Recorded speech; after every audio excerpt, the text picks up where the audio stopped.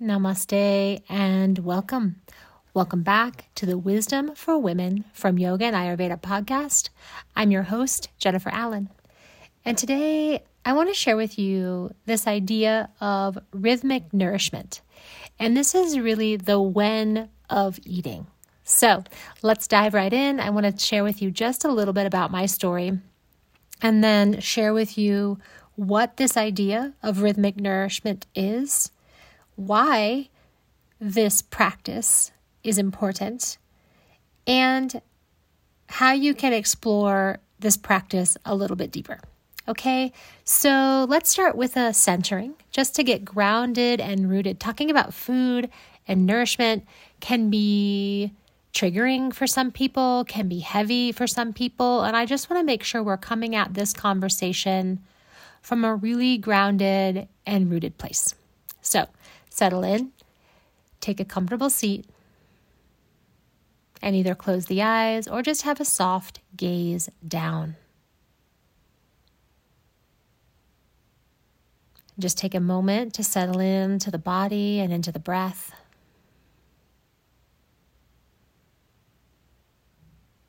And then, as you inhale, direct your energy upward towards the sky, connecting with the elements of ether and air. And as you exhale, draw your attention, your awareness to the belly, to your digestive fire, to the elements of water and fire. As you inhale again, direct your awareness up to the sky, to the elements of ether and air. And as you exhale, draw your awareness, your attention all the way down to your feet, to the earth, to that earth element.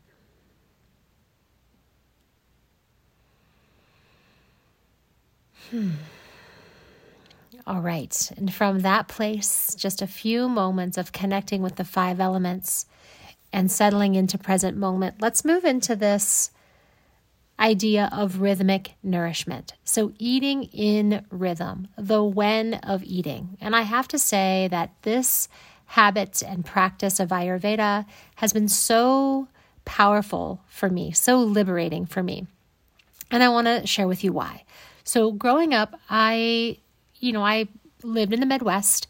I had a standard American diet, and we ate pretty much, breakfast was cereal, lunch we had, school lunch or maybe a sack lunch, and dinner was the main event.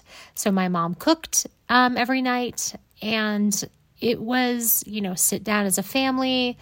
There's kind of a lot of rules around eating, and one of those eat everything on your plate rule, and dinner was much more elaborate and, to me, difficult, not joyful, stressful even, and disordered. So this idea of eating everything off your plate, no matter what it is, whether you like it or not, whether you're full or not, this idea of cleaning your plate was really stressful for me. And I sat at the table alone many nights because I wouldn't or couldn't finish items on my plate. Also growing up, as I got a little bit older, really settled into this kind of disordered eating where I was really restrictive. This was by the time I was in high school, really restrictive with my eating, extreme calorie counting, and then also kind of sneaking in food after the fact, so if no one saw me eat it, then maybe it didn't count kind of mentality. Of course, I knew it did, but so I was really disordered in my eating around calorie counting, around restricting myself, and then kind of binging with sweets or treats in a hidden kind of secretive fashion. So my story with food has been really long and really pretty sad. And so this practice of rhythmic nourishment or rhythmic eating was so liberating for me. I no longer focused on what I was eating. And as my relationship with food began to heal, I was able to check in with my inner wisdom around what it is that would really nourish my body. So I had that break of no longer focusing on what I was eating. I shifted the focus to when. And that allowed my relationship with food to heal a bit.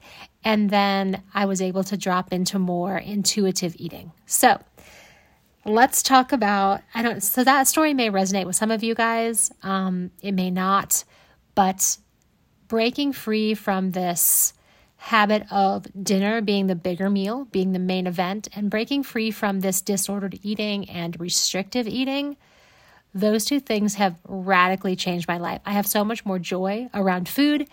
And this habit originally, allowed me to lose 20 or 25 pounds. Now, since having long COVID and the damage that comes with long COVID, I have gained, and I kept that weight for, 10 or 12 years, just really standard weight, without trying, super easeful, just from the when of eating. Like I said, since having long COVID, that has shifted. I have gained a little bit of weight back, nothing serious, but, my body is not regulated right now. It's not in balance. So, of course, that makes sense. But as I continue on my long COVID journey, I hope that is something that can regain balance through this practice of rhythmic eating. So let me share with you what it is. It's eating in alignment with the energies of the day, with the Ayurvedic clock.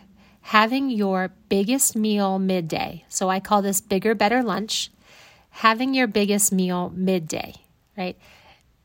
Eating an earlier, lighter dinner, maybe a soup or a salad, being done by 6 p.m. or so.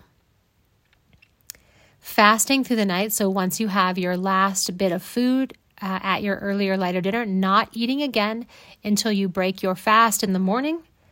And this is a lighter fare to start the day. So that is kind of the when of eating.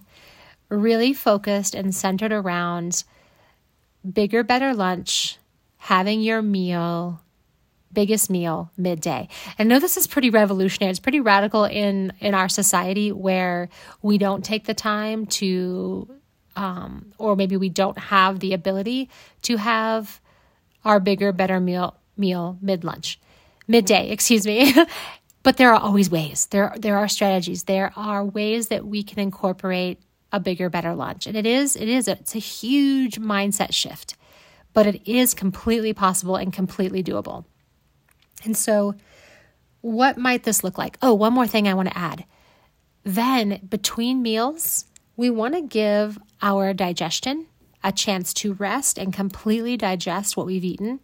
And for most of us, this is between 3 and 4 hours.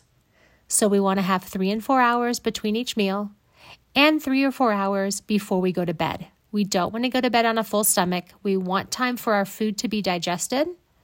So when we drop into sleep, our body can do this deep repair and recovery work, and we're not digesting a late, heavy dinner. Okay?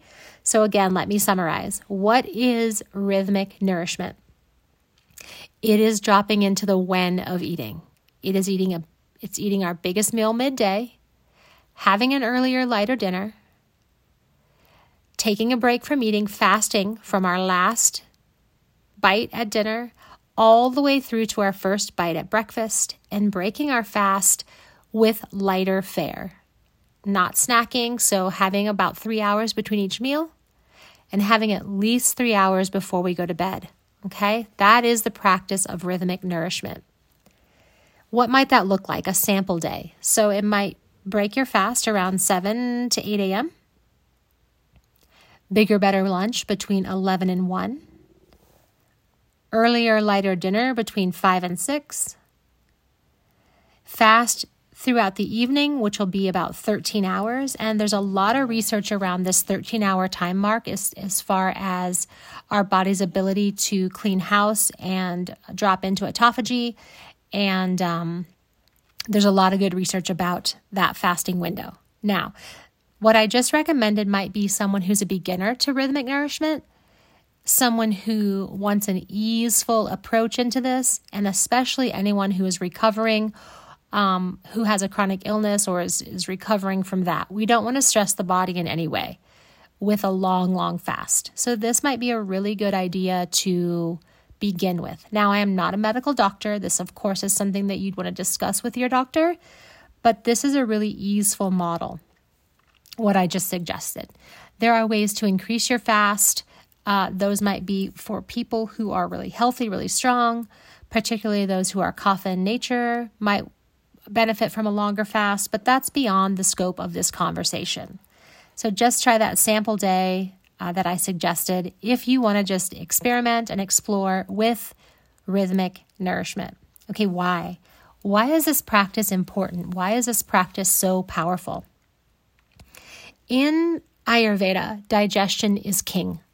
Like our ability to digest what we take in, and for this conversation, we're talking specifically about food, but our ability to take in and digest, process, absorb, assimilate is directly related to our health, to our longevity, to our vitality. If we can digest and absorb and assimilate what we take in, if we're able to do that, the end result is ojas. It is that vitality, that vigor, that vital essence of life. If we are not able to take in and digest, we're going to have what is called ama, or a toxic residue or toxic buildup. So our digestive fire is highest midday, we mirror our environment. So the sun is highest midday. It has its, maximum solar noon time, midday. And we have our maximum digestive capacity midday. And that's why it's suggested to eat our biggest meal midday. If we want those things that are a little heavier, if we want to have a little bit more nourishment, we're going to be able to better digest it in the middle of the day. So also, we want our digestive process to be complete, right? We don't want to keep piling on wood to the fire, if you will. If we make this analogy of a campfire being our digestive fire, right? We don't want to keep throwing logs on because eventually there will be too much fuel and the fire won't be able to consume that fuel, right? That's why we want to have space in between meals. So let's explore this a little bit deeper. I'd like you to just take a moment to list your assumptions that you have around eating, around when you eat. You might want to pause this episode and just list out all these assumptions. I had this assumption for the longest time that I had to have my biggest meal at the end of the day after everyone was exhausted from school and work. And I would put all this effort into making the dinner, and it was really pretty stressful. So I had this assumption that dinner had to be our main meal together because that was when we could connect. Well, there's many ways that we can connect. We can have an earlier, lighter dinner and go outside and play, go jump on the trampoline, go garden, go for a walk, what have you. There are other ways that we can connect as a family. But one of my assumptions was that we were to connect around a bigger, heavier, more elaborate meal. So I'd love for you to just pause this and list any assumptions that you have about when you eat. Okay, once you've done that, I'd love for you to troubleshoot this habit, this practice of rhythmic nourishment. So, what is your biggest obstacle to eating your main meal midday?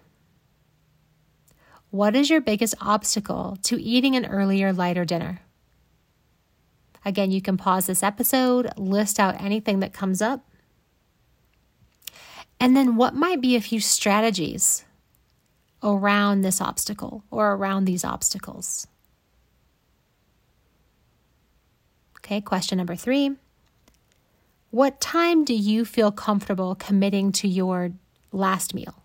So what time feels easy and doable for you to start with? Like, this is the time my last meal is, and at this point in time, it's my cutoff. Like, I'm no longer eating, the kitchen's closed, I'm done for the day. What time do you sense is a place to start. What are you already doing? Where could you start? And what might be your ideal? And how many days a week could you commit to this new earlier, lighter dinner? Now, if you need more help, more support, more community around this practice of rhythmic nourishment, I invite you to join us in the Sacred Rhythm Collective. We spend a whole month every year exploring this habit, this practice of rhythmic nourishment, the when of eating. And then we have all year to continue to experiment, to continue to refine it, and continue to grow in this habit and practice.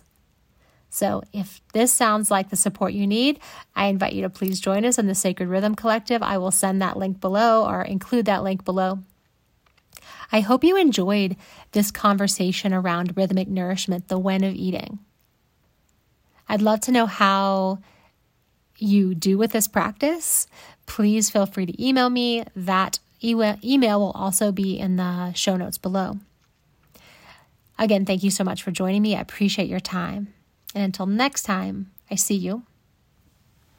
I appreciate you, and I love you.